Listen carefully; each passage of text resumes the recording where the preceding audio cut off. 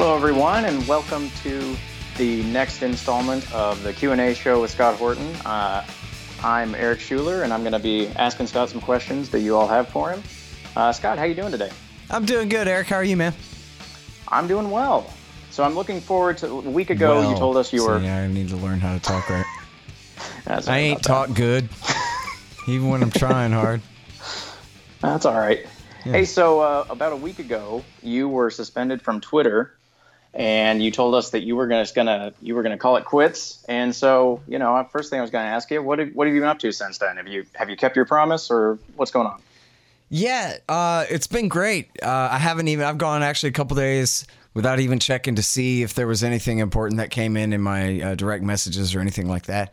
And yeah, it's been really good. And, so I didn't quit because I'm angry that they kicked me off, although that does kind of bother me. Like, I'm supposed to beg them that please let me have my Twitter back so I can tweet for them or whatever. I kind of don't like that. But that's not why I quit.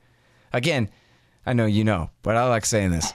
I quit because I really had a Twitter problem. It was taking up way too much of my time and effort. And in the scheme of things, in the time I have on this earth, how much of it was dedicated to this Twitter thing. Yeah, there's got to be a limit. And it's really cost me in terms of writing and in terms of the show and definitely in terms of getting books read and in terms of building up the Libertarian Institute and all these other terms. So, good riddance. Now, I do have this Twitter thing, this Reddit page for the donors, but even that I'm trying to only check it a few times a day and not spend too much time on it the way I did Twitter. And I already got 4 books read. We Meant Well by Peter Van Buren, and I finished. I'd already started. I was about almost halfway through, I guess, but I finished up Dan Ellsberg, the Doomsday Machine, and so that interview's coming up, I guess, in a week or two or something. But I already did the Peter Van Buren interview about We Meant Well. And then also I read The Hell of Good Intentions, which is the new one coming out. I got the Galleys version from Stephen Walt, the Harvard professor, realist school leader, and co-author of The Israel Lobby and U.S. Foreign Policy, the article and the book. Everybody definitely read. You want to know how they lied us into the Iraq War, man. Check that out. But anyway, it's called The Hell of Good Intentions, and if I can get him on the show soon enough, I want to tell him, man, you should change it to The Hell with Good Intentions. It would be so much better instead of. But anyway, it's an interesting book. I don't want to give it away, but it's a realist school take, which is a hell of a lot better than the liberal interventionists and the neoconservatives. That's for sure. So anyway, there's that. And then also read The Skyscraper Curse by the great Mark Thornton. And that included a bunch of articles that I've read before, a couple of articles I've read before, but all brand new stuff at the beginning of the book for sure. And I read that, and it's really great. And it's about the Austrian explanation. I don't want to say theory. That makes it sound like they're trying to figure it out or something, but the Austrian school explanation of what causes that horrible boom and bust in the economy, and how incidentally, not coincidentally, all the incentives line up during these massive inflationary bubbles for people to try to start the project anyway, to build the world record for the new tallest skyscraper in the world. And every time you hear not just that skyscrapers are being built, but the tallest skyscraper in the world is being built somewhere, then you can bet that before it's done, the market will have crashed. And it happens over and over again. And anyway, it's just great. And it's as he explains it, to be clear, he's not saying the skyscrapers caused the depressions and the recessions and the crashes. He's saying that they're caused in the first place. The building of them is caused by the same inflationary bubbles that caused the wrecks. And it really is, Eric. You know what? I guess you're some form of financial professional, not to out you too bad, but It really is right, isn't it, that among the adults out there in the world that they really think that, well, what happens is the economy's fine, and then for some reason it's bad for a little while, and then it's fine again. And they don't see that the problem is in the big fake boom, the inflated prices by, basically caused by monetary policy rather than the growth of real wealth. And that's why it crashes, is because it's too damn high, because it's basically fiddled with, right? And so everybody has it wrong except the Austrians. Everybody doesn't get it except the Austrians about why the economy does what it does all the time with this boom and bust and all the terrible, results of having all this monetary inflation, which is different than the price inflation on your shelf, but it's the cause of it. But anyway, right. So yeah, the great it's interesting Mark too Thornton, because it's great. Yeah. Go ahead. Yeah, it's interesting too, just because I have been encouraged by, as right now, not to get too far off into the weeds of financial stuff, but, as the Federal Reserve has been tightening monetary policy, raising rates and whatnot, you have seen more takes of like, oh, are they going to raise it fast enough to pop the bubble? And so like you see, it sort of seems to me like that take has kind of made its way into the discourse. Not that they're going to, credit it to the Austrians of, oh, tightening monetary policy, that's going to cause the liquidation of the malinvestment. They don't say that. But there seems to be, we've been in this period of ultra low monetary policy. And when interest rates are really low, what do people do? They take out way more debt than they would if they knew like, oh, I'm going to need to pay 7% on that in a few years. Oh, I'm not building this. What are you talking about? Yeah. So, but I have been a little bit encouraged because I followed that news, somewhat closely that, you just hear more takes that are in the mainstream of saying like, oh, are they tightening too fast now? Because, a hike every quarter, can it keep up? So again, it's not attributed to the correct sources just yet, but at least it's gotten a little better maybe. I don't know. Yeah. It's good if they're calling it a bubble. I mean, because they could be just complaining that, well, yeah, high interest rates can cause a problem without saying it'll end the smoke and mirrors that we're trying to get away with for now, And by the way, I was just reading the new David Stockman article, which is all about here's what's coming, the crash. And then what's coming after that, Donald Trump fighting like hell and blaming all of the bad guys who are involved, all the Wall Street people whose fault it is partially, that he's going to go after them at the same time that the whole state is going after him.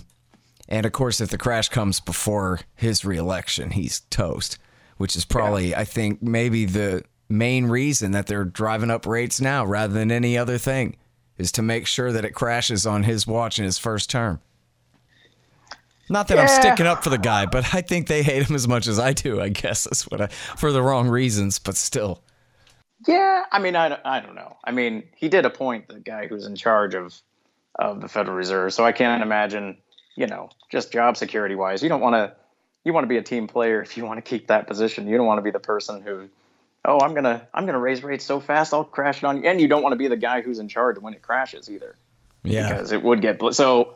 I'm not sure I would think that it's really motivated by that. Honestly, I think it's more of a true believer thing that they really do think the economy is every bit as good as they tell people, and they will be just as surprised and disappointed when they discover that, oh, turns out, you can't keep interest rates near zero that long and not have a problem. That's weird. Who could have said that except all of us? Yep. Well, so there were these quotes where he was saying, let's see.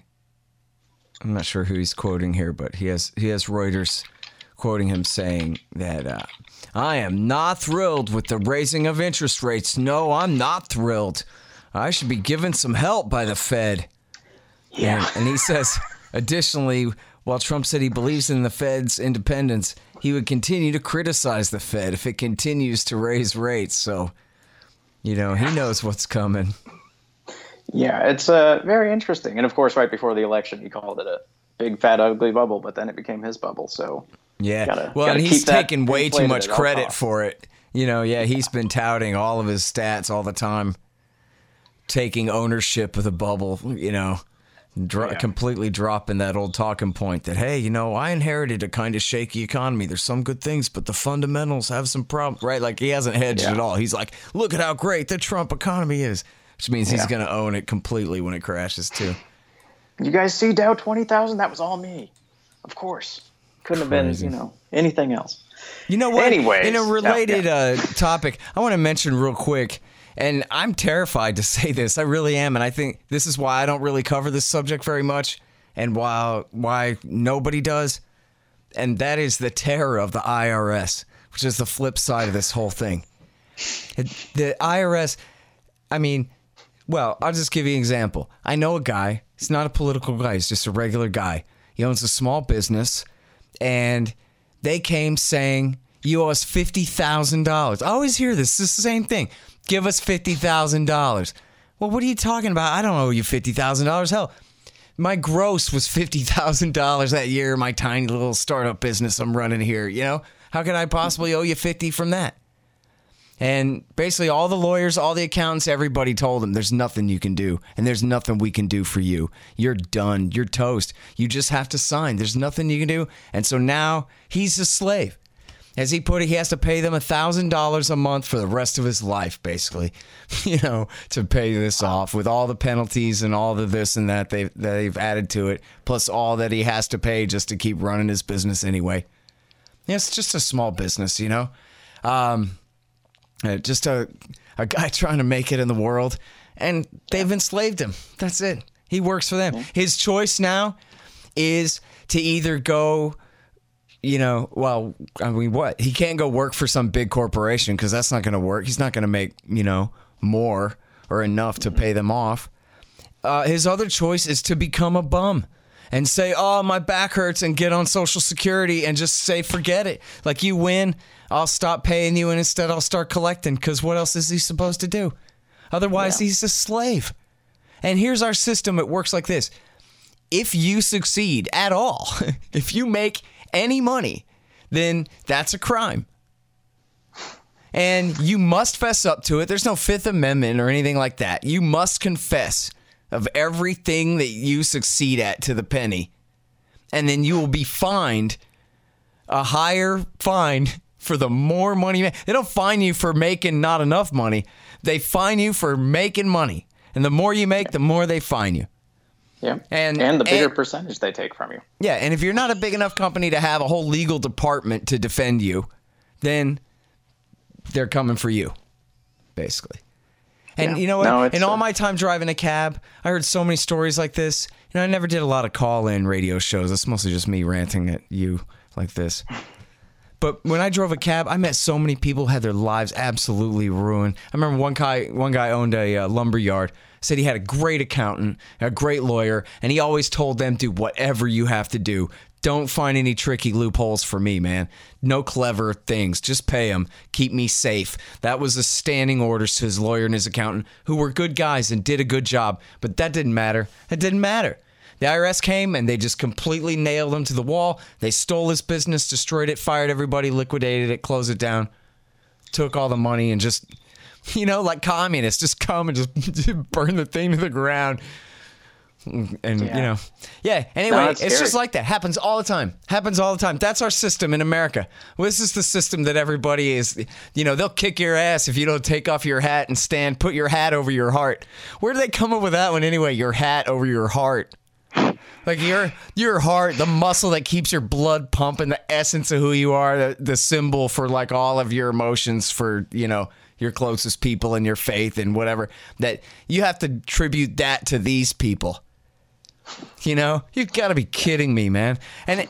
But I'm the kook, like, hey, Scott Horton, how come you hate government so much? Well, let me tell you about my friend, the slave, who works for the IRS for the rest of his life because he committed the crime of selling some furniture to somebody. Like, really, that's what's going on here, right?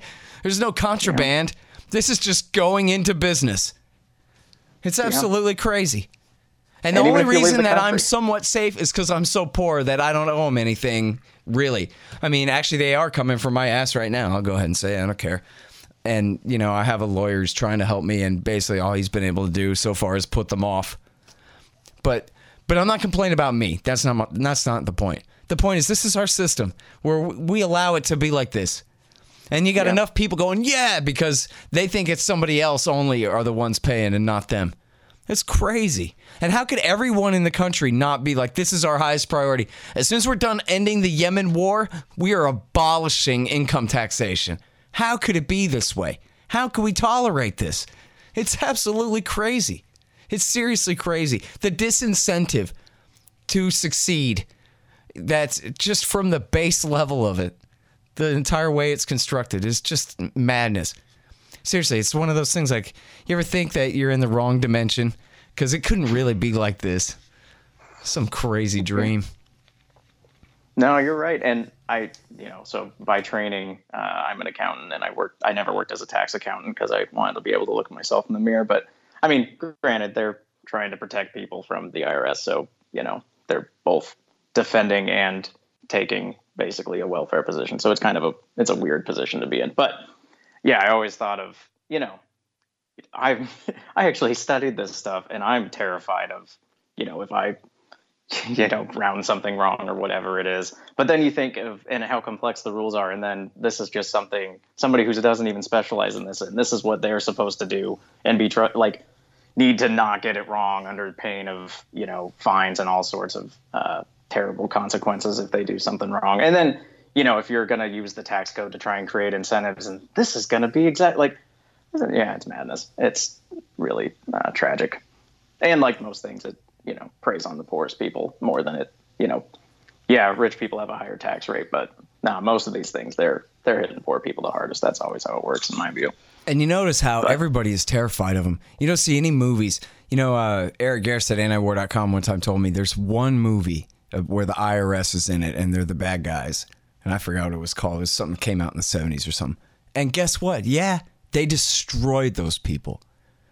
They destroyed them. And that's it. No one dared make a movie about the IRS ever again, ever. No one jokes about them. Nobody talks about them. There's no radio or TV show where they're like the IRS, because they know they'll come after your cousin. They'll destroy everything around you. They're, God dang, man.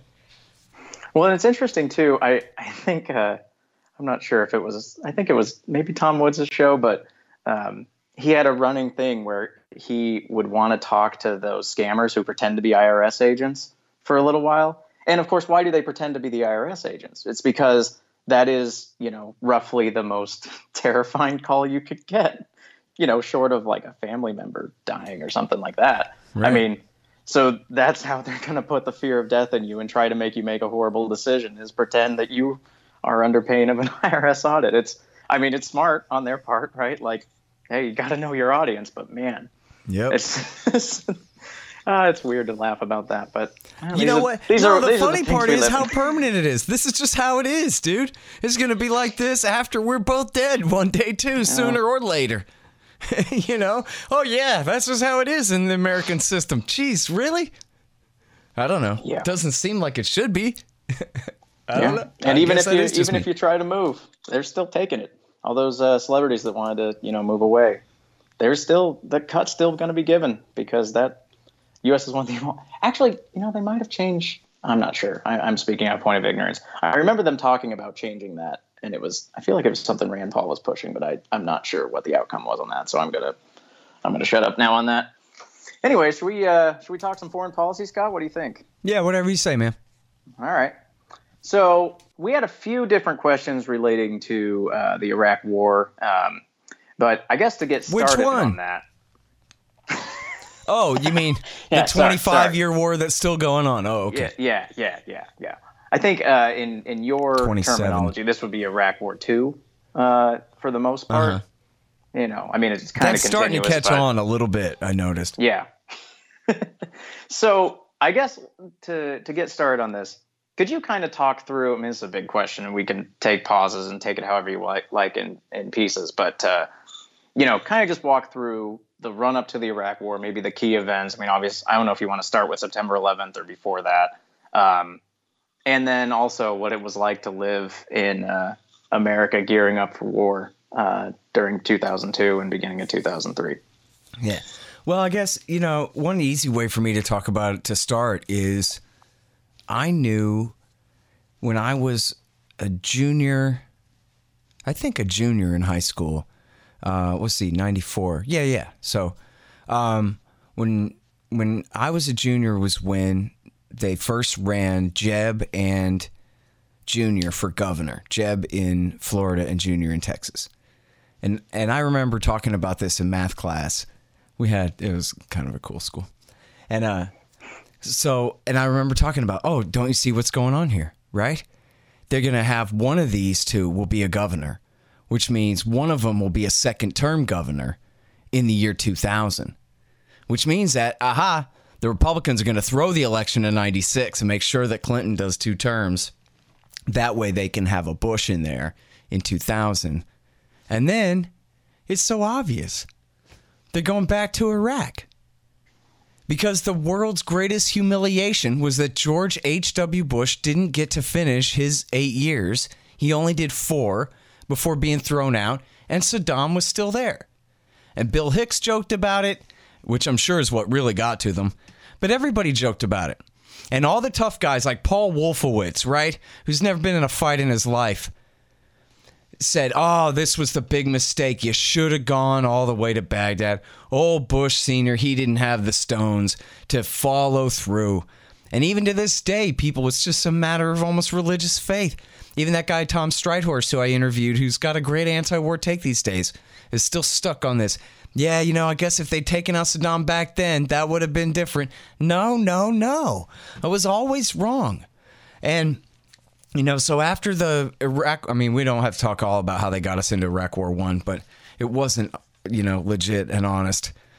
But after Iraq War I, basically and especially after the defeat of Senior, the idea was that one of these sons is going to avenge him. That was just obvious. And they, I didn't know what a neocon was then. To me, they were all just the Republicans. But I do remember that Bill Kristol stuck out, and that the Weekly Standard magazine I would see at the bookstores would always have Saddam on the front. And there was this kook lady named Lori Milroy who was always going around talking about how Saddam is behind all the bombings. Saddam's behind the World Trade Center. Saddam's behind, in fact, the AK-47 assassination of CIA agents at the Red Light in 1993. And behind the Oklahoma City bombing. And this is all Saddam Hussein's unfinished war with the United States. And I was a conspiracy kook at the time, but I never got caught up in the whole Iraq is behind it, because that just didn't sound right to me about, that Saddam is going to keep waging Operation Desert Storm against us, or whatever. Just obviously wasn't true. But, the Republican hawks were certainly always pushing that. And in fact, there's the famous clip of Dick Cheney from 1994 talking about, well, geez, if we had gone all the way to Baghdad, we'd have been bogged down in the capital city in urban fighting and unable to find him for who knows how long. And then the Iranians would have got the south, and the Syrians would have got the west, and the Kurds would have spun off, and that could cause a conflict with our friends, the Turks. And he's explaining exactly why not to do it, right? But why? Because he's at the AEI, and his questioner is saying, why didn't you go all the way to Baghdad? And so Cheney is being forced to defend. And so it was they were just waiting. They were just biding their time, And the fact that the Republicans ran Bob Dole in 96, who couldn't possibly have won against Bill Clinton, and probably he was the only one who couldn't. Or I don't know, Phil Gramm probably couldn't have either, but Lamar Alexander might have beat him. I don't know. But anyway, no, I'm not saying the Republicans have a very deep bench. Don't get me wrong. Yeah. But anyway, it sure looked like I was right that they threw the election in 96 to make sure that a Bush could get in there and do the war. And so it was that obvious. And then, of course, we know that, you have the clean break policy and the Project for a New American Century. So what people need to read there is the clean break. It's predominantly written by David Wormser, the important neocon, Dick Cheney's foreign policy advisor later on. And PNAC was Wolfowitz and Bill Kristol, Irving Kristol's son, and the editor of the Weekly Standard. He's really the ringleader of a lot of these groups. And so you had, all the neocon think tanks inside or outside the government who just came into the government with Cheney. And this is the group that Colin Powell, the Secretary of State, who was George Bush Sr.'s man, had said they had set up a separate government. When he talked about the Office of Special Plans under Douglas Feith in the Pentagon, he called it Feith's Gestapo office, meaning that they were outside the law, that they were outside of the form of the bureaucracies, that basically Cheney was running this separate network of these neocons. And so, which was, really right. That was the way Seymour Hersh talked about it too. Like, you had 8 or 9 guys who hijacked the whole government. And you had, about 40 or 50 who hijacked the whole media. And so, the neoconservative movement is really like 100 guys or less. If you include some of the Kagan's wives and whatever, it's not that many people. But they were in all the right positions. And Cheney put them in there and put Rumsfeld in there as well. And so to someone who didn't trust him, Peter Van Buren, and I think he kind of, he backpedaled in when I confronted him about it, or, contradicted him about it, when he was saying, to a man, the American people bought it and said we have to go to war. Well, that really just wasn't true, right? Like a lot of libertarians, I'd like to say all, but I'd be lying, but most libertarians, and certainly like virtually the entire left, including the liberals. I mean, Nancy Pelosi and the House Democrats in their majority voted against it. The Democrats in the Senate were another story. But out in the world, regular liberal folks, if they were readers at all, they mostly were against it. Liberals and everyone to the left of them.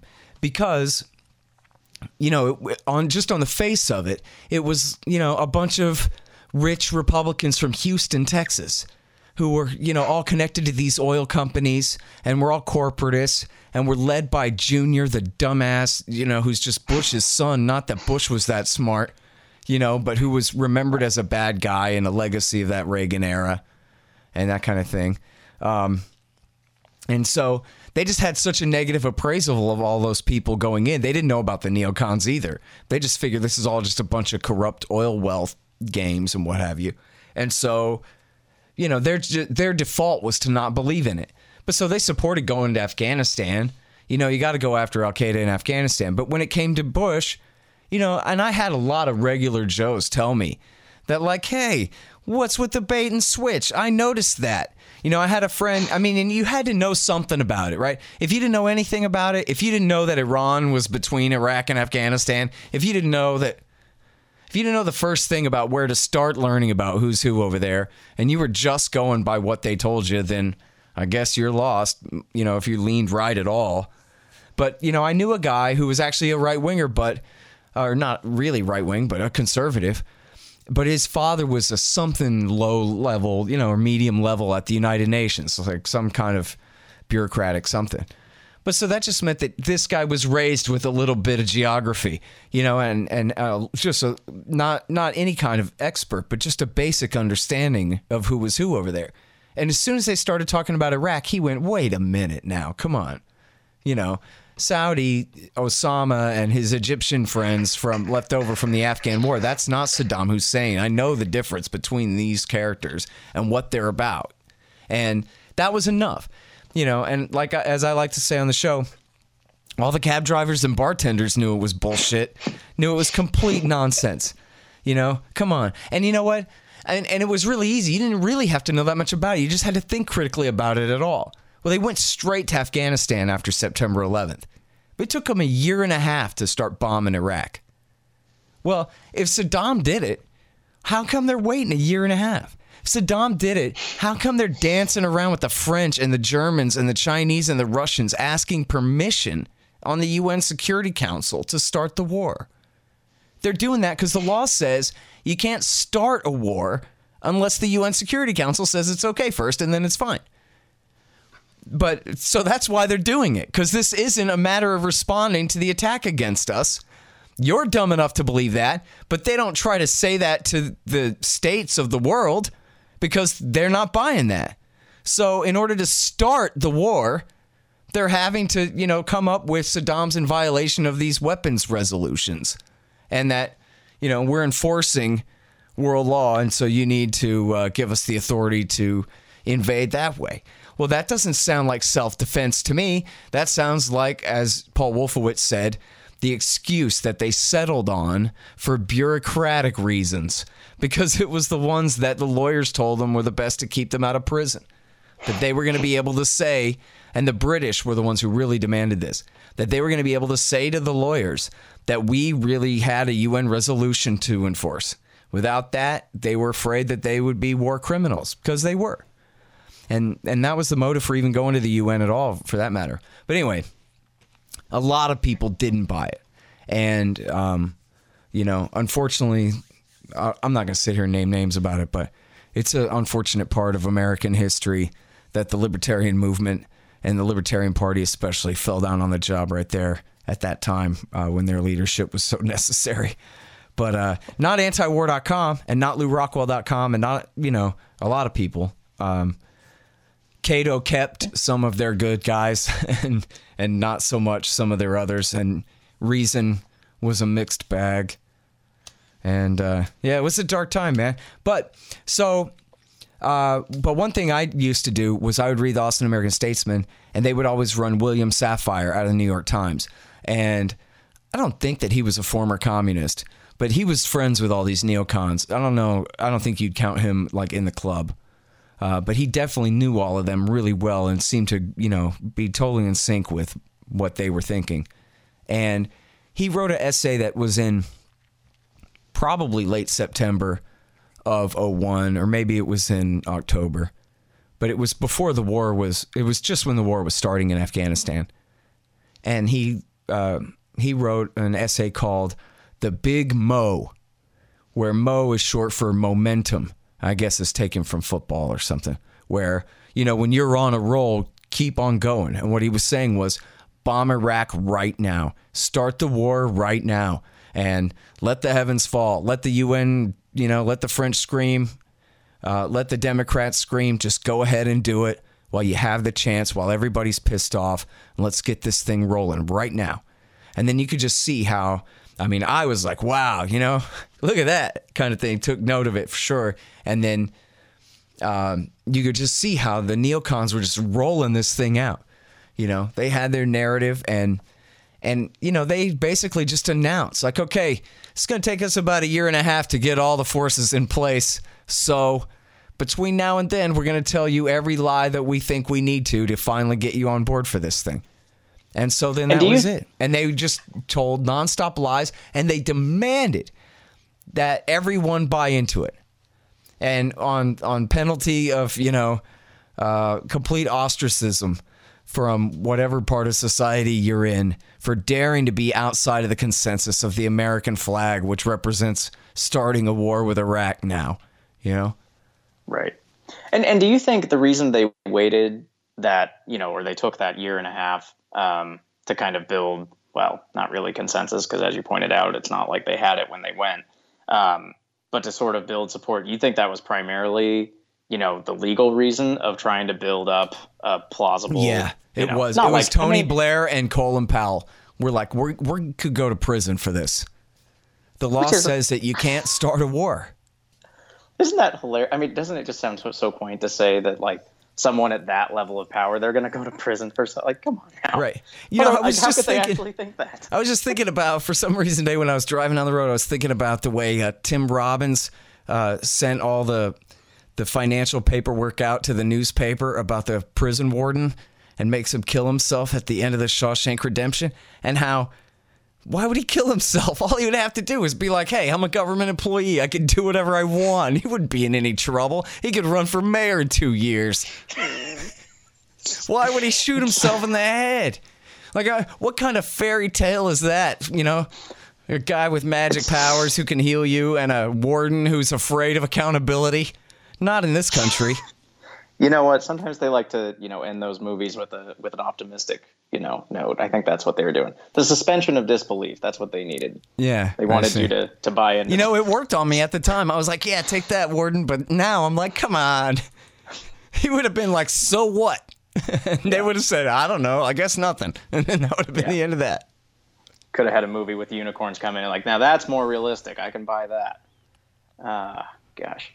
So it's a legal reason because they're worried about accountability, even though we both know it would almost zero chance it would ever possibly come.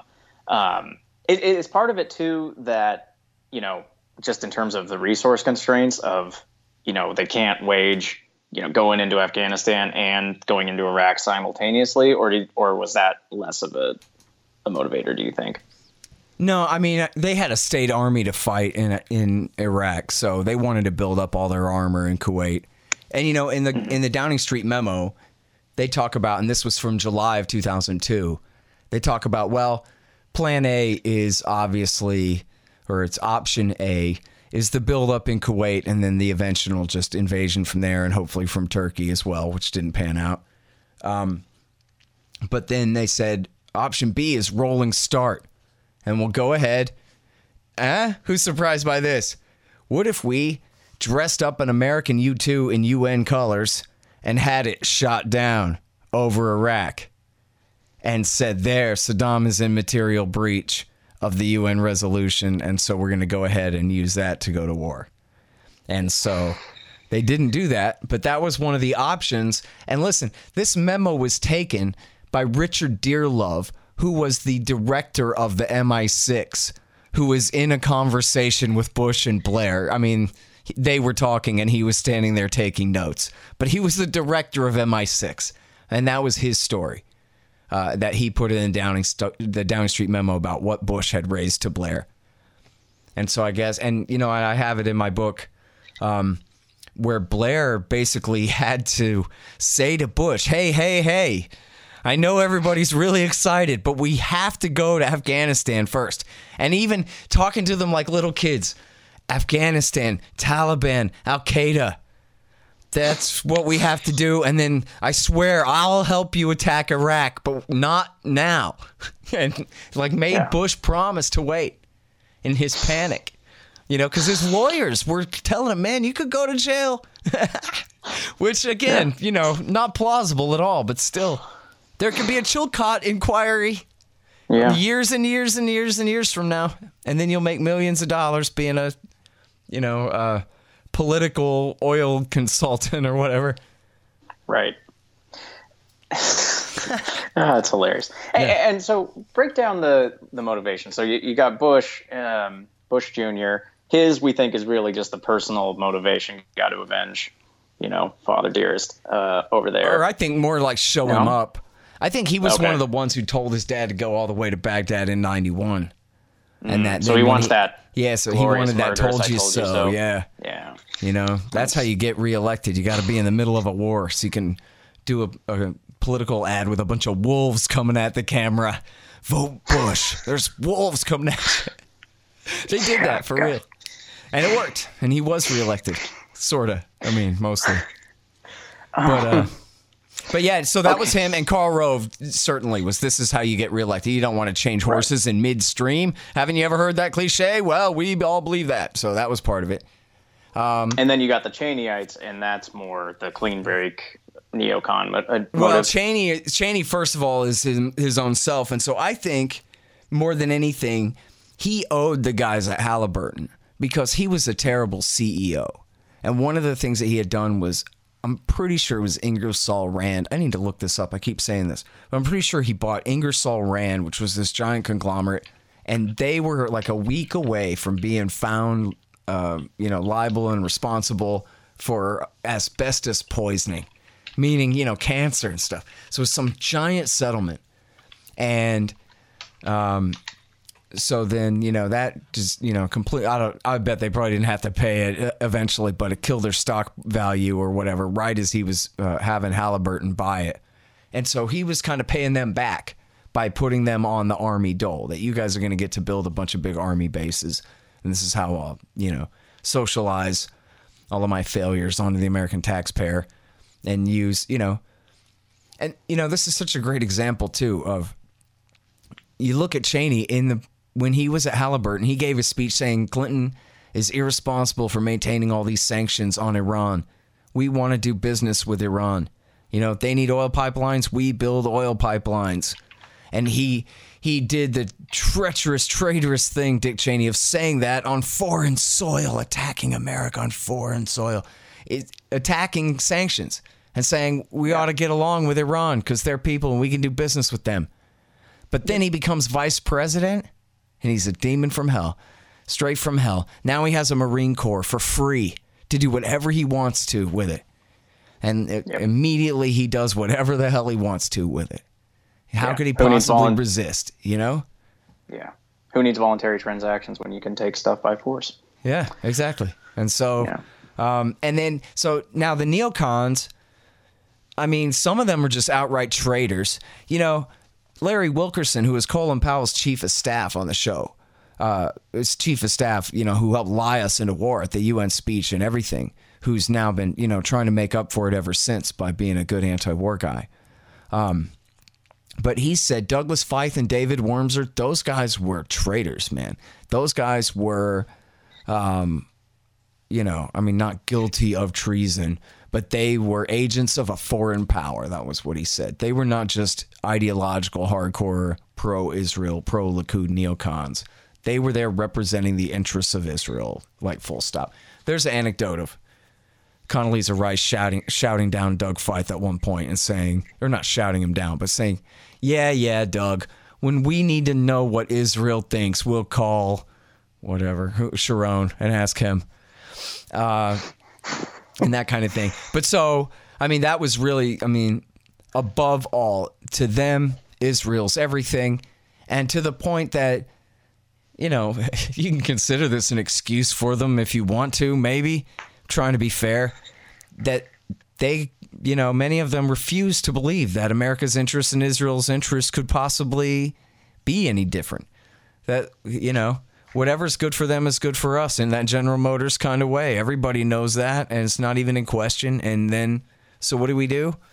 I mean, Michael Ledeen had the most extreme take, basically, that he was always pushing, which was faster, please. Let's turn the Middle East into a boiling cauldron. Let's overthrow everybody, especially Iran. And let's, you know, smash the Middle East and make it better. And then you always had Paul Wolfowitz there to say that, listen, the future of mankind in the 21st century is democracy, and we are going to prove that you can create democracy especially in the Middle East. And even with Marines as your tool for building one, that, you know, absolutely, we can do it because we're so exceptional and whatever. So this was kind of, you know, some of them really believed it. And, you know, for more of them, I think it was kind of cover for, you know, the president wants to do this and we want to see him do it. And, you know, Ahmed Chalabi had a huge influence here, too. He was the leader of the Exiles. And, you know, he had an office in Tehran. His headquarters really was in Tehran. And, you know, he obviously represented himself first, but the Ayatollah obviously supported his effort to convince these American Zionist, you know, neoconservative, you know, the vanguard of the Zionist movement in America, basically, that this will be good for Israel.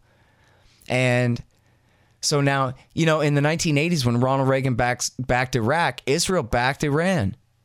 You know, that's kind of part of the history, even after the Iranian Revolution, for 10 years after the Iranian Revolution.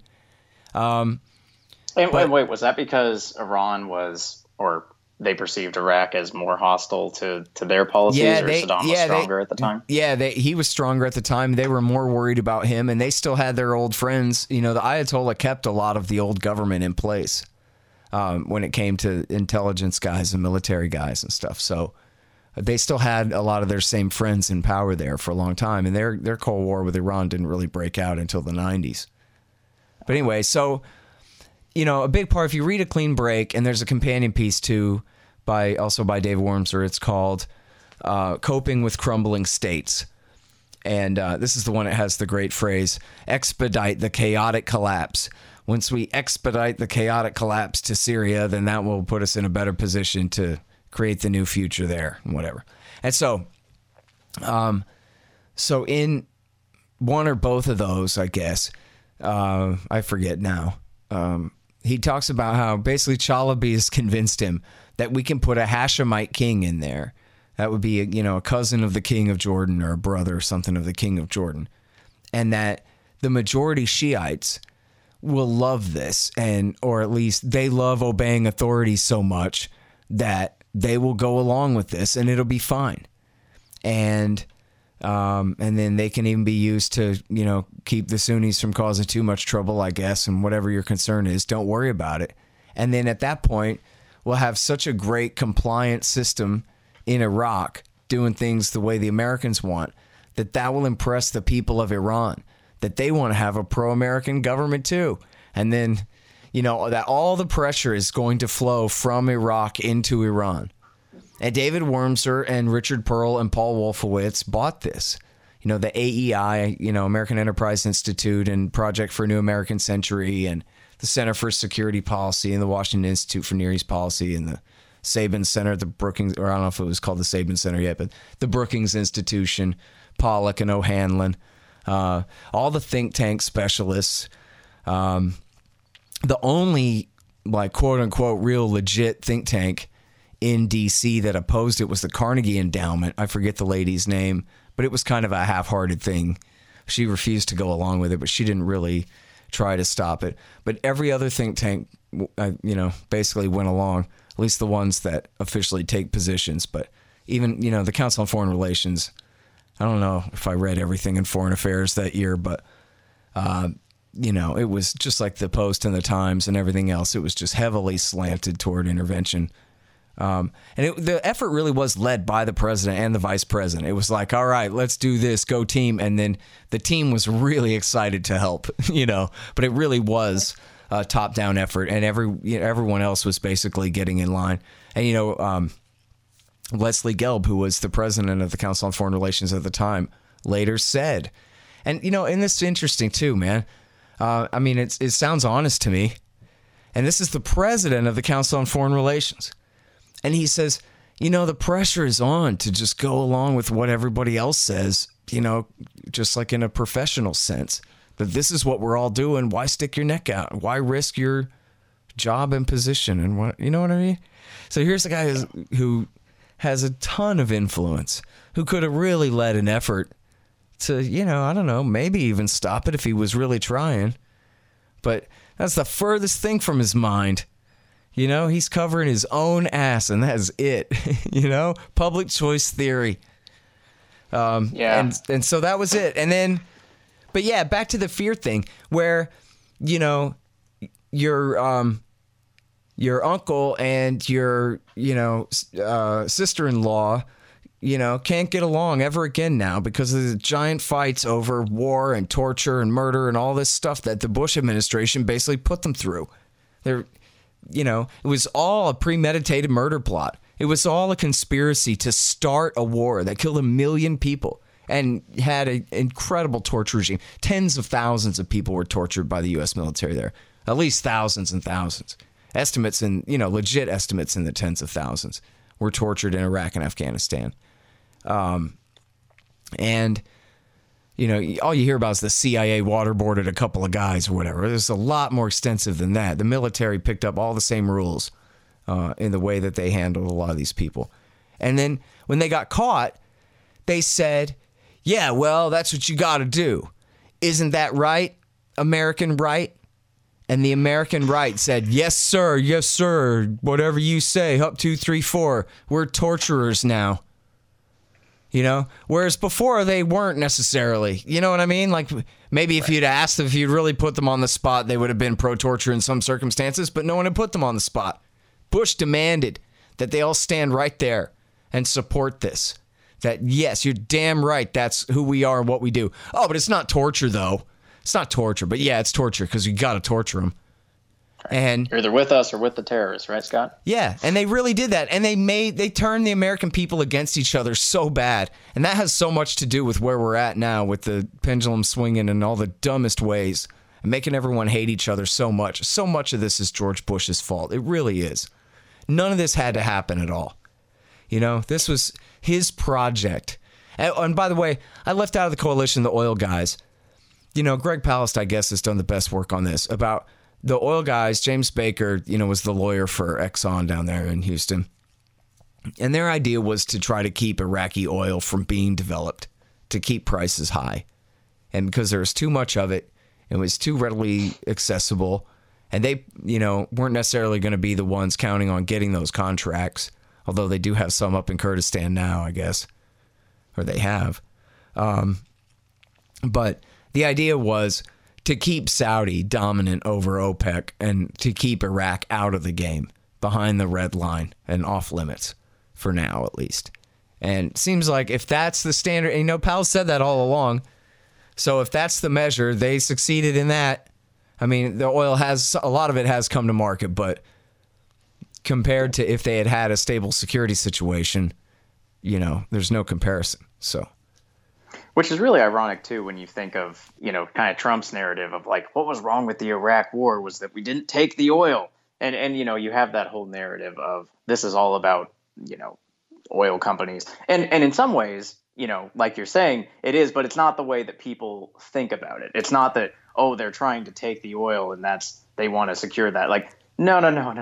Well, if you have a war in an oil producing region, you're going to crazy reduce supply. And so you're going to drive prices up until things calm down. Yeah. And so it's kind of the flip side of what the kind of usual story is. And then there's also the other narrative that goes along with that of like, well, why does the U.S. need to be in the Middle East? And that's because, well, we got to keep oil flowing this whole time. But what are you doing by starting a war in the Middle East? You're restricting the flow of oil. That's right. What you're doing.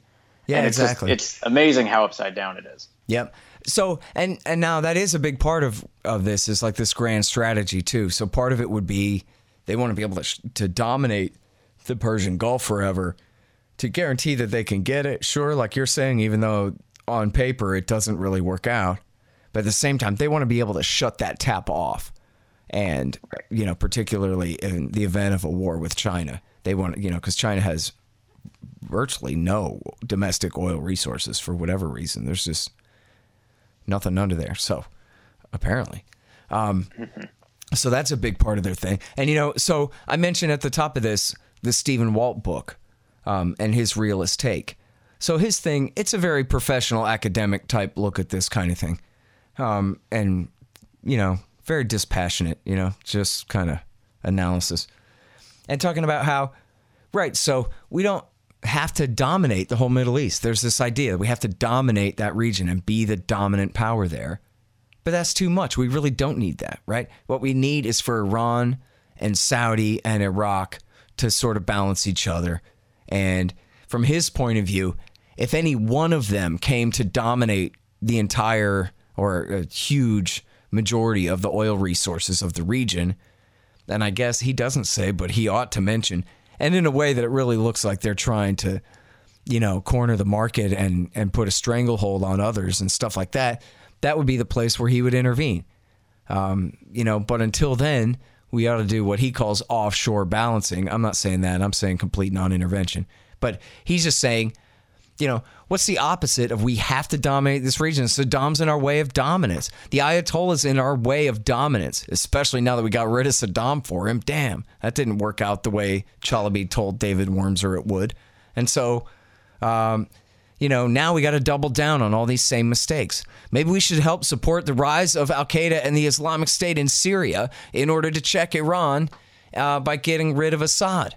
And then, hey, look, it's helping kind of hem in the Iraqi government and their Iranian friends a little bit. And so maybe we're a little bit happy to see that. And then, oops, it turns into an outright Islamo-fascist caliphate with this guy Baghdadi on the balcony and bad PR ops. And so now we got to reverse all that, make them even more powerful, and just keep going on. And Stephen Walt is saying, look, man, he's saying, yes, we do have to guarantee global access to those oil supplies. Like it or not, yes, we do have to do that. But do we have to do any of the rest of this in order to do that? No. All we have to do is sit, at Diego Garcia and make sure that Saddam doesn't take over it all. Well, that's not a problem anymore. And Iran is not about to invade Saudi or any kind of crazy thing. So just, you know what I mean? It's unnecessary, even assuming the basic prerogatives of enforcing America's national interests. You still don't have to be onshore shooting people and getting shot. None of this was necessary. And, you know, think about the level of lie that is to the soldiers who killed people and died over there.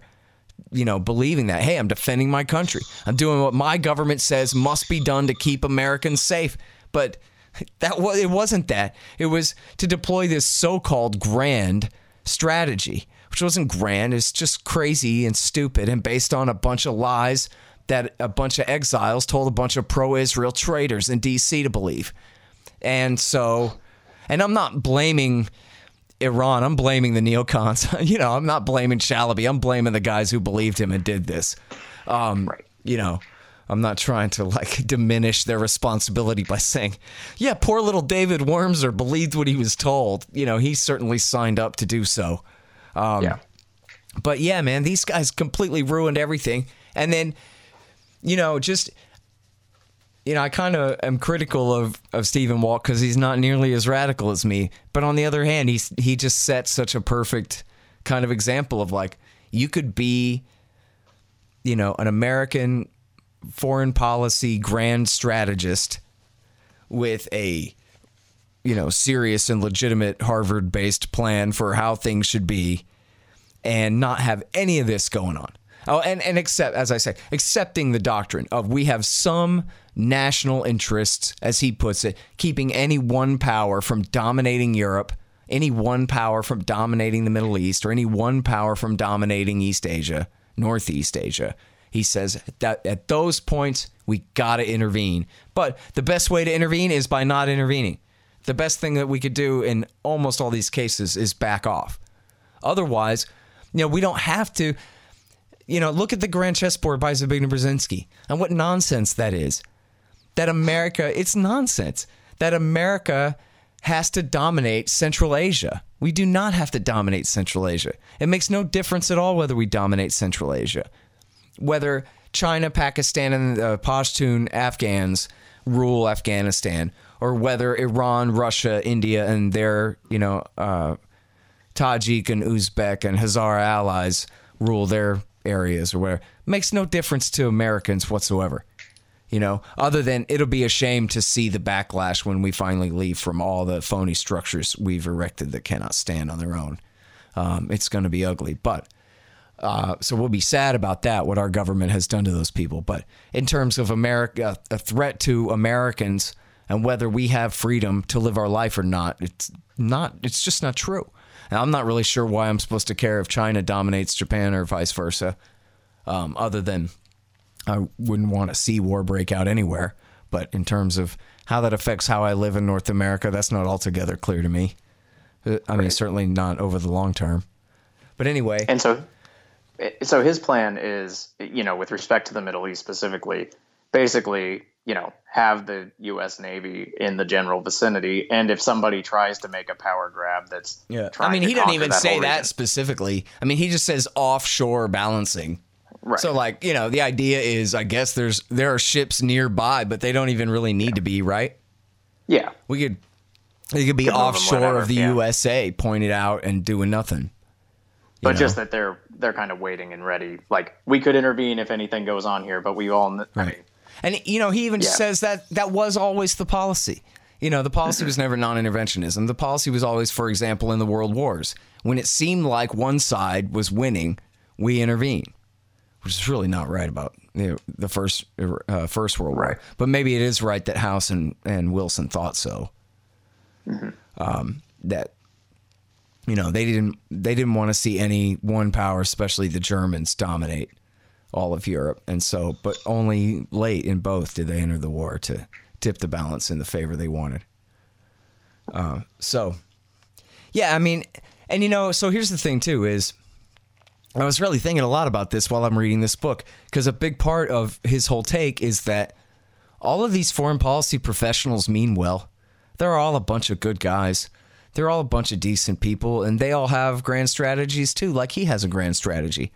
And in his grand strategy, you know, it seems like he really only ever wants to kill people as an absolute last resort. Whereas to these other people, you know, yeah, they figure that sometimes you just start wars to make things the way that you want them to be, and this is acceptable. And so and then the idea is, though, that so where lies evil in here? Is it just in the banality? Because it's a lot easier for me to say, no, Richard Pearl is the Prince of Darkness. That's what they call him. I didn't name him that. They call him that because he's a sick, evil, horrible murderer of a bastard who, of course, would never, dare to pick up a knife and go fight himself somewhere, pick up a gun and go take point on some patrol. Was perfectly happy to start wars and see other people die. And see, I'm so glad that I said Richard Pearl, because that reminded me of a thing that I even wrote it down so I wouldn't forget, and then I did anyway. But then I remembered again. And that is that half a year into the war, a year later, James Risen ran a piece in the New York Times about how Richard Pearl had met with Saddam Hussein's representative, a very powerful Iraqi businessman or minister, whatever it was, in London. So this would have been about 6 months before the war started. And this guy completely surrendered on behalf of Saddam Hussein. He said, and this will go to tell you what liars these horrible people were who pushed us into this war. Saddam didn't even know what they were mad about. So the way that the offer came was, look, man, whatever it is that you're mad about, I'll do whatever you want. If you're really concerned about that old nuclear program or any chemical weapons, you can send in the army. This is real. Send in the army, send in the CIA, send in the FBI, and let them look around and do whatever they want. Forget the UN inspectors. Send your best guys, and you can have everything. You can go anywhere. Then he said, if this is about oil, you can have it, man. We can discuss mineral rights. Whatever you got. We know your guys from back in the 80s when we were friends. We'll talk again. We'll work this out. We'll do an oil thing. He said, if this is about Israel, I swear to God, I will stop funding Hamas, which was, the scandal was, and I think this was really part of the neocons' motivation too. It drove them crazy. And this is something that, regular American, soon-to-be infantry wouldn't know or care that much about, really. And that was that Saddam paid kind of an insurance policy type payment to the family of any Palestinian who died in conflict with the Israelis, very broadly defined, and that included suicide bombers. He would pay their families. And so, not that there were that many, there was a Hamas suicide bombing campaign in the Second Intifada, but it wasn't this ongoing extensive thing after that. I mean, I guess there were a few, but seriously a few, not dozens and dozens and dozens or scores or hundreds or anything like that. It wasn't like this ongoing massive thing, but he did that.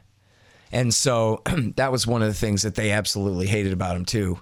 And so he's, I'll totally knock off all of that stuff. And he said, if this is really about democracy, Saddam Hussein sent his government say this. If this is really about democracy, we'll hold elections. Free and fair elections. We'll have, other powers come in and monitor the things. And I really don't want to fight you guys. And, it came out later from his military interrogator said, and there were other, testimonies from other people inside the highest levels of his government. He was basically retired at that point. He was writing a romance novel. He had his ministers running the government. He didn't think war was going to come because he knew he hadn't done anything.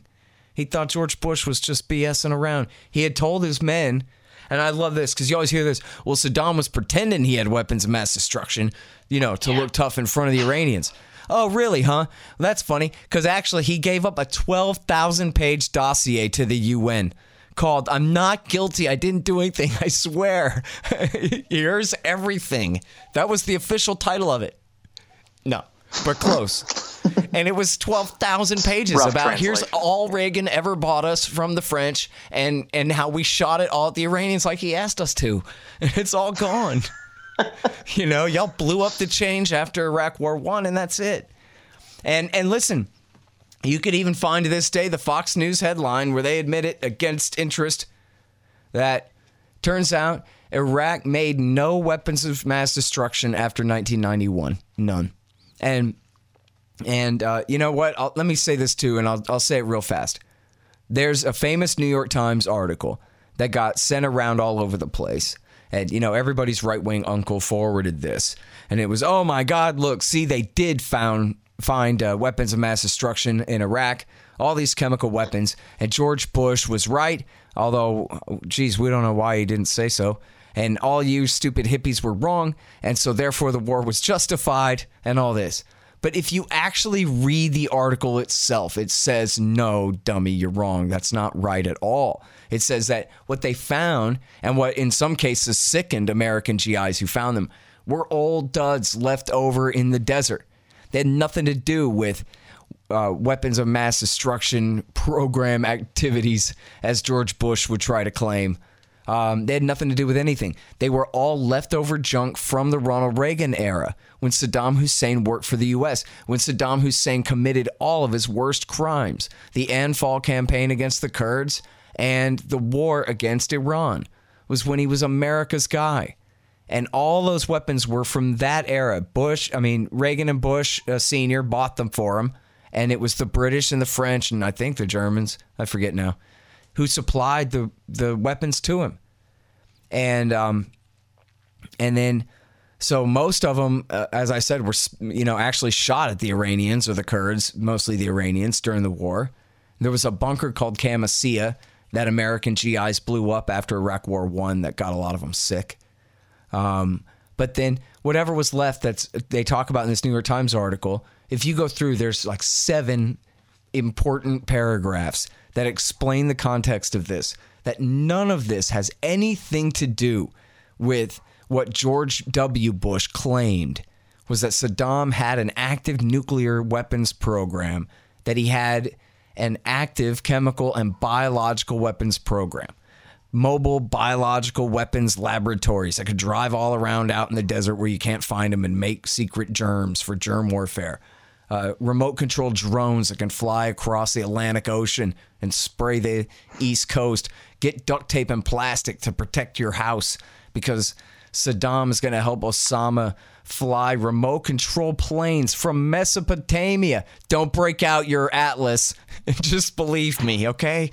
And then, like people have atlases. Yeah. But anyway. It was a long time ago. They might have had them. Yeah, and then warehouses full of sarin, VX, mustard gas, all of this stuff. It's all there. We know it's there. Chalabi says so, and so it's on.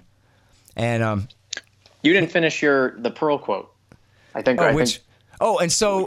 You're right. In the Pearl story, so the guy surrendered on everything. Thank you. The guy surrendered on everything on Saddam's behalf, and Richard Pearl told him, "Tell Saddam we'll see you in Baghdad." And that was like 6 months before the war started. And, they had at the time, they had Naji Sabri was one, and they had a guy named Habush was the second. And they were both CIA informants inside the highest levels of the Saddam Hussein government who verified time and again, top to bottom, we have nothing.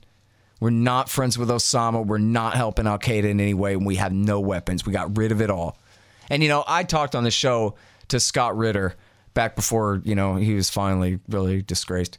Where, and I interviewed him numerous times about this. And he talked about he was the famous weapons inspector in the 1990s. And he talked about how the UN, that Saddam had actually lied and had kept some mustard gas after the initial end of Iraq War I. In 1991, and he tried to get away with it, but he got caught. They caught him. The UN caught him, or maybe the Americans caught him, and then that was it. And they destroyed all the rest of it, and it was all destroyed by the end of 1991, and that the UN weapons inspectors and the CIA and all the rest of them knew it for a fact by 1995, that it was all gone. And so, as Ray McGovern, who's, now we know him so well, he's, such a good friend and all this stuff. But back then he was, nobody really knew who he was, but he was leading this group, Veteran Intelligence Professionals for Sanity, and saying, now, pardon, some of us have actually, didn't just start becoming interested in foreign policy on September 12th, but, knows a little something about this. And if Saddam has all these weapons, where the hell did he get them? Because we know he didn't make them. Because we know what he has. We know what his factory's ability to make this stuff is left over from then, and it's nada. All that stuff was dismantled. So you're lying. And in fact, right around now is the anniversary of the Dick Cheney speech at the Veterans of Foreign Wars, where Dick Cheney has the audacity to go to the Veterans of Foreign Wars, and who are the guys who, overall, generally speaking, are the ones sending their sons and their grandsons off to fight in this one for him. And he's lying right to their face. Saddam, we fear we have reason to believe, we have intelligence that says that he has reconstituted his nuclear weapons capability. He's making nuclear weapons. He may already have some. And he has all this stuff. And Ray McGovern has told the story about how he heard that and he was like, oh man, you're such a liar. I know that's not true. Anybody who knew a CIA guy knew that wasn't true. But, that was the party line. That was it. And they pushed it. I'm not trying to acquit the CIA because they were behind the aluminum tubes lie, their WinPack group. And they vetted all the, they tortured a bunch of Iraq Al-Qaeda lies out of innocent people and put that in the Colin Powell speech. They had a lot of bad stuff there. But, they weren't quite bad enough. And so at the Pentagon, I talked about before, Feith's Gestapo office, the Office of Special Plans. And there you had Abram Shulsky and Michael Rubin and Michael Ledeen and all of these cranks in there churning out, basically picking through the CIA's trash and taking, jotting down exiles' claims and pretending that this was all intelligence about weapons of mass destruction. And then they had, it was Michael Maloof and I guess Feith himself across the hall had a separate group that was the Counter Policy Terrorism Evaluation Group. Like the words were all out of order for some reason. I don't know. But it was like it was supposed to be the Counterterrorism Policy Evaluation Group. And in there they, came up with all the, helpful additional lies about Saddam and Osama and their relationship. But eventually that mostly came down to the claims of Sheikh al-Libi and Abu Zubaydah, both of whom were tortured by the CIA into making claims about Iraq. Right. Yeah, I want to go back to the Richard Pearl offer or the Saddam offer to Richard Pearl. At the time, is it that offer wasn't communicated broader than him, or do we know so we know he rejected it because he had his reasons, but I remember hearing the Goldman interview you had recently that was, it was mostly about Russia and part of it was about Israel. But one piece that he said that kind of stuck with me from that was that, he really thought that a lot of the neocons were essentially true believers and that they really did think of, American power as a force for good and the ability to create democracy and this sort of thing. And so, when you hear that and then you think of them offering, we'll have free and fair elections, we'll give you oil. It sounds like you could cross off a lot of boxes on the, neocon true believer checklist if that's really their interest. So do we understand how was it just, Pearl cut it off at that point, or the whole government was already in motion and so you already have the momentum and can't stop the train? Or do we know more about that? Well, so first of all, the article is, as I said, the fall of 2003, November 2003, the struggle for Iraq. Iraq said to have tried to reach last-minute deal to avert war. And in there, it's James Risen, and he talks with Pearl in the article. And Pearl says, I was dubious that this would work, but I agreed to talk to people in Washington. Mr. Pearl said he sought authorization from CIA to meet with the guy in the first place. They told him they didn't want to pursue this channel, and they already had separate contacts. It's Pearl's quote to Risen. The message was, tell them we'll see them in Baghdad. Man, I remember the first time I read that, too. Oh, God. These bastards. Yeah. Well, and it's interesting how, sanitized the language is. When they say we'll see them in Baghdad, that means we are going to drop tons of explosives on a lot of people that are got nothing to do with any of this. Right. And it's like, oh, we're grabbing coffee in Baghdad. No, you're murdering a bunch of people and turning an entire country upside down. That's what you mean. Yep. But you don't have the balls to say it. Yeah, of course, Richard Pearl wouldn't be, 1,000 miles from there. Oh, well, sure. Of course 500 not. anyway. I guess you can find him in Cairo from time to time or something. Tel Aviv. Yeah. Gosh. It's unbelievable. But yeah, so listen, there's a thingamajig I did on Twitter one day, and Dan Sanchez made a Medium thingy out of it, and it got reposted here or there. I don't know, man. But you can find it if you search my name and 16 articles. Scott Horton, 16 articles about how they lied us into Iraq. And I have a lot of really great stuff for you to read there about the neocons and how they did this. And then I have no idea why this never clicked in my head. It's like on a parallel set of neurons that never talk to each other or something. But of course, one of the most important of these would be The Israel Lobby and U.S. Foreign Policy by Stephen Walt and John Mearsheimer, which, again, they're not as radical as me, but boy, are they good at doing scholarly stuff.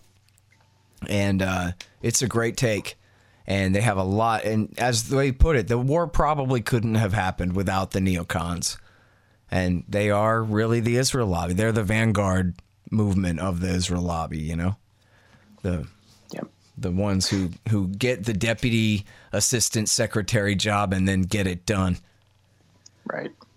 Well, and I think you also did, we could also put a link up to, I think you did an interview on Tom Woods' show where you kind of walked through a lot of this material. Oh, that's as well. true. Yeah, if you search my name and Tom Woods' name in Iraq, there's a couple that are sort of the same, but I think there's one or two that are kind of different on this too. Okay. Yeah, well, and yeah. For any of the other, we'll probably wrap it up there because I know we always try to keep it shorter to make sure we don't, people still want to listen the whole time, but right. We're not successful, and that's okay. We didn't get to all the questions in the Reddit group, so folks in there, if you're listening, we will get to them. Oh, the Khobar Towers. That was Al Qaeda. It's in my book. I got the footnotes, and Warren Christopher said so, and Gareth Porter says so, and Michael Scheuer, I think before he completely sprang a leak, said so. But I will say that the lady, God, I just had her name on the tip of my tongue. Cynthia Storr. Cynthia Storr. Thanks. See, Eric, Cynthia Storr, the CIA lady that I talked to about, what did we talk about? We talked about Sebastian Gorka. But we talked about how many, at the beginning of the interview, we talked about how many Al Qaeda were in Afghanistan. She's my footnote. She's the first footnote in my book for that. 400 Al Qaeda guys with Osama in Afghanistan at the time of 9/11.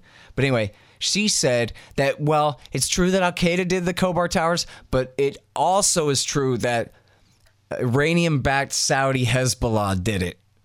That they both did it together. And you know what? I don't know, man. And then I says, oh, yeah, well, so tell me about it. And she says, I can't. It's a secret, So, okay, well, I don't believe that. I guess, whatever. It could be, but it does. It's still, I guess, even if that's true, it doesn't ruin my narrative, which is, think of how important it might have been for people to realize that it was Osama bin Laden, the Saudi radical, who keeps saying, get your airmen off my peninsula, that had bombed the building full of airmen. Now, that was never told. By blaming Iran almost entirely, consider her like coming back my way a little bit on that. But by blaming Iran at the time, publicly, that completely deprived the American people of access to a very simple and important narrative, which is, are you sure we really need to stay in Saudi? Right. Maybe we don't. Maybe we just lost 19 guys and now we're realizing that, well, this is a friendly state. It's not like we've invaded and this is our beachhead. This is a friendly country. We whoop Saddam's ass. They don't need us to protect him anymore. We can go back to offshore balancing now. We could have had that conversation if they hadn't lied about or told only that side of the story, if it's true, that it was Iranian-backed Saudi Hezbollah that did it, which just is like pouring mud in clear water, you know? So I don't know, man. That's my take on that. But read Gareth Porter because he's the man. Yeah. Sounds good. Well, Scott, do you have anything else to say before we, wrap up for this week? Yeah, just sorry, everybody, that I didn't get to all of your stuff. That's all right. But fair you to know give how I a am long answer with the and a good talking answer. and all of that. Yeah. Yeah. Yeah. Well, we'll definitely keep the list in mind for next week, and we'll keep on working through them. All right, good Thanks deal, again for man. everybody for submitting things. Yeah, dude. Yeah. Well, good to talk to you as always, Eric. Thanks a lot for doing this with me, man. Yeah, sounds good. We'll see you next week. See you guys. Oh, yeah, and also support all my sponsors and stuff. They're all at scotthorton.org, and they include the War State book by Mike Swanson, and also No Dev, No Ops, No IT, which is a great book about how to run your tech business like a libertarian. I read it, and it's good, and I don't even run a tech business, but I am a libertarian. And it's really good. No Dev, No Ops, No IT. And then also Kesslin Runs, which is this new dystopian novel by Charles Featherstone. Remember him? Friend of the show, used to live in Saudi and knows all kinds of stuff. Oh, he's a Christian minister. And so he's all educated on all the kind of end time Zionism and all that kind of cool stuff too. Anyway, he wrote this great dystopian novel, Kesslin Runs, by Charles Featherstone. You can find that on Amazon.com. And then I said The War State by Mike Swanson, but he also does investment advice at wallstreetwindow.com. He's smart. It's good stuff. I read those emails. I really do. I really should interview him about that stuff more often and, learn more. But it is really good stuff. Sign up at The War State. Nope, that's the book. Sign up at wallstreetwindow.com. And then, so thebumpersticker.com. Of course, used to be my company and still supports the show after all this time. Rick McGinnis over there does great work at thebumpersticker.com for your band or your business or whatever you want, custom stuff. Check them out at thebumpersticker.com. And Robertson Roberts Brokerage Inc. If you're a libertarian, then that means you're into metals. So you buy your metals from this guy. These guys. And they've been in business for longer than I've been alive, too. And they do great work, and they charge a very low premium. And if you buy your precious metals in Bitcoin, there's no service charge. Because I guess they're bullish on Bitcoin. So check them out at rrbi.co. rrbi.co. And so now I'm panicking a little bit, thinking of who I'm not thinking of. Tom Woods, Liberty Classroom. Yeah. Tom Woods, Liberty Classroom. That's a good one. Commission-based type thing. And my book, Fool's Errand, Time to End the War in Afghanistan. And you can get the audio book, too. So, yeah. And anybody else? Zencash, too, right? Oh, here. Oh, Zencash. Jeez. You know what? Man, I need to call them, too. Zensystem.io or Zencash.com. It's not just a digital currency, see. It's also a very secure messaging system and document transfer system as well. Check out all about that. And it's unlike, I don't know all the technical details really, but it's unlike some of these more open blockchains. It's like a top secret blockchain that it's proven, and yet at the same time, everything's hidden as to who's doing what and what everything is in some kind of ones and zeros sort of way. But you can learn all about it at zensystem.io or zencash.com there. And so, yeah. Oh, and if you need a new website, expanddesigns.com/Scott, and they will hook you up and save you $500 if you go to expanddesigns.com/Scott. So I should say that too. All right. That's good. So now, thanks again, Eric. Yeah, no problem. See you next week.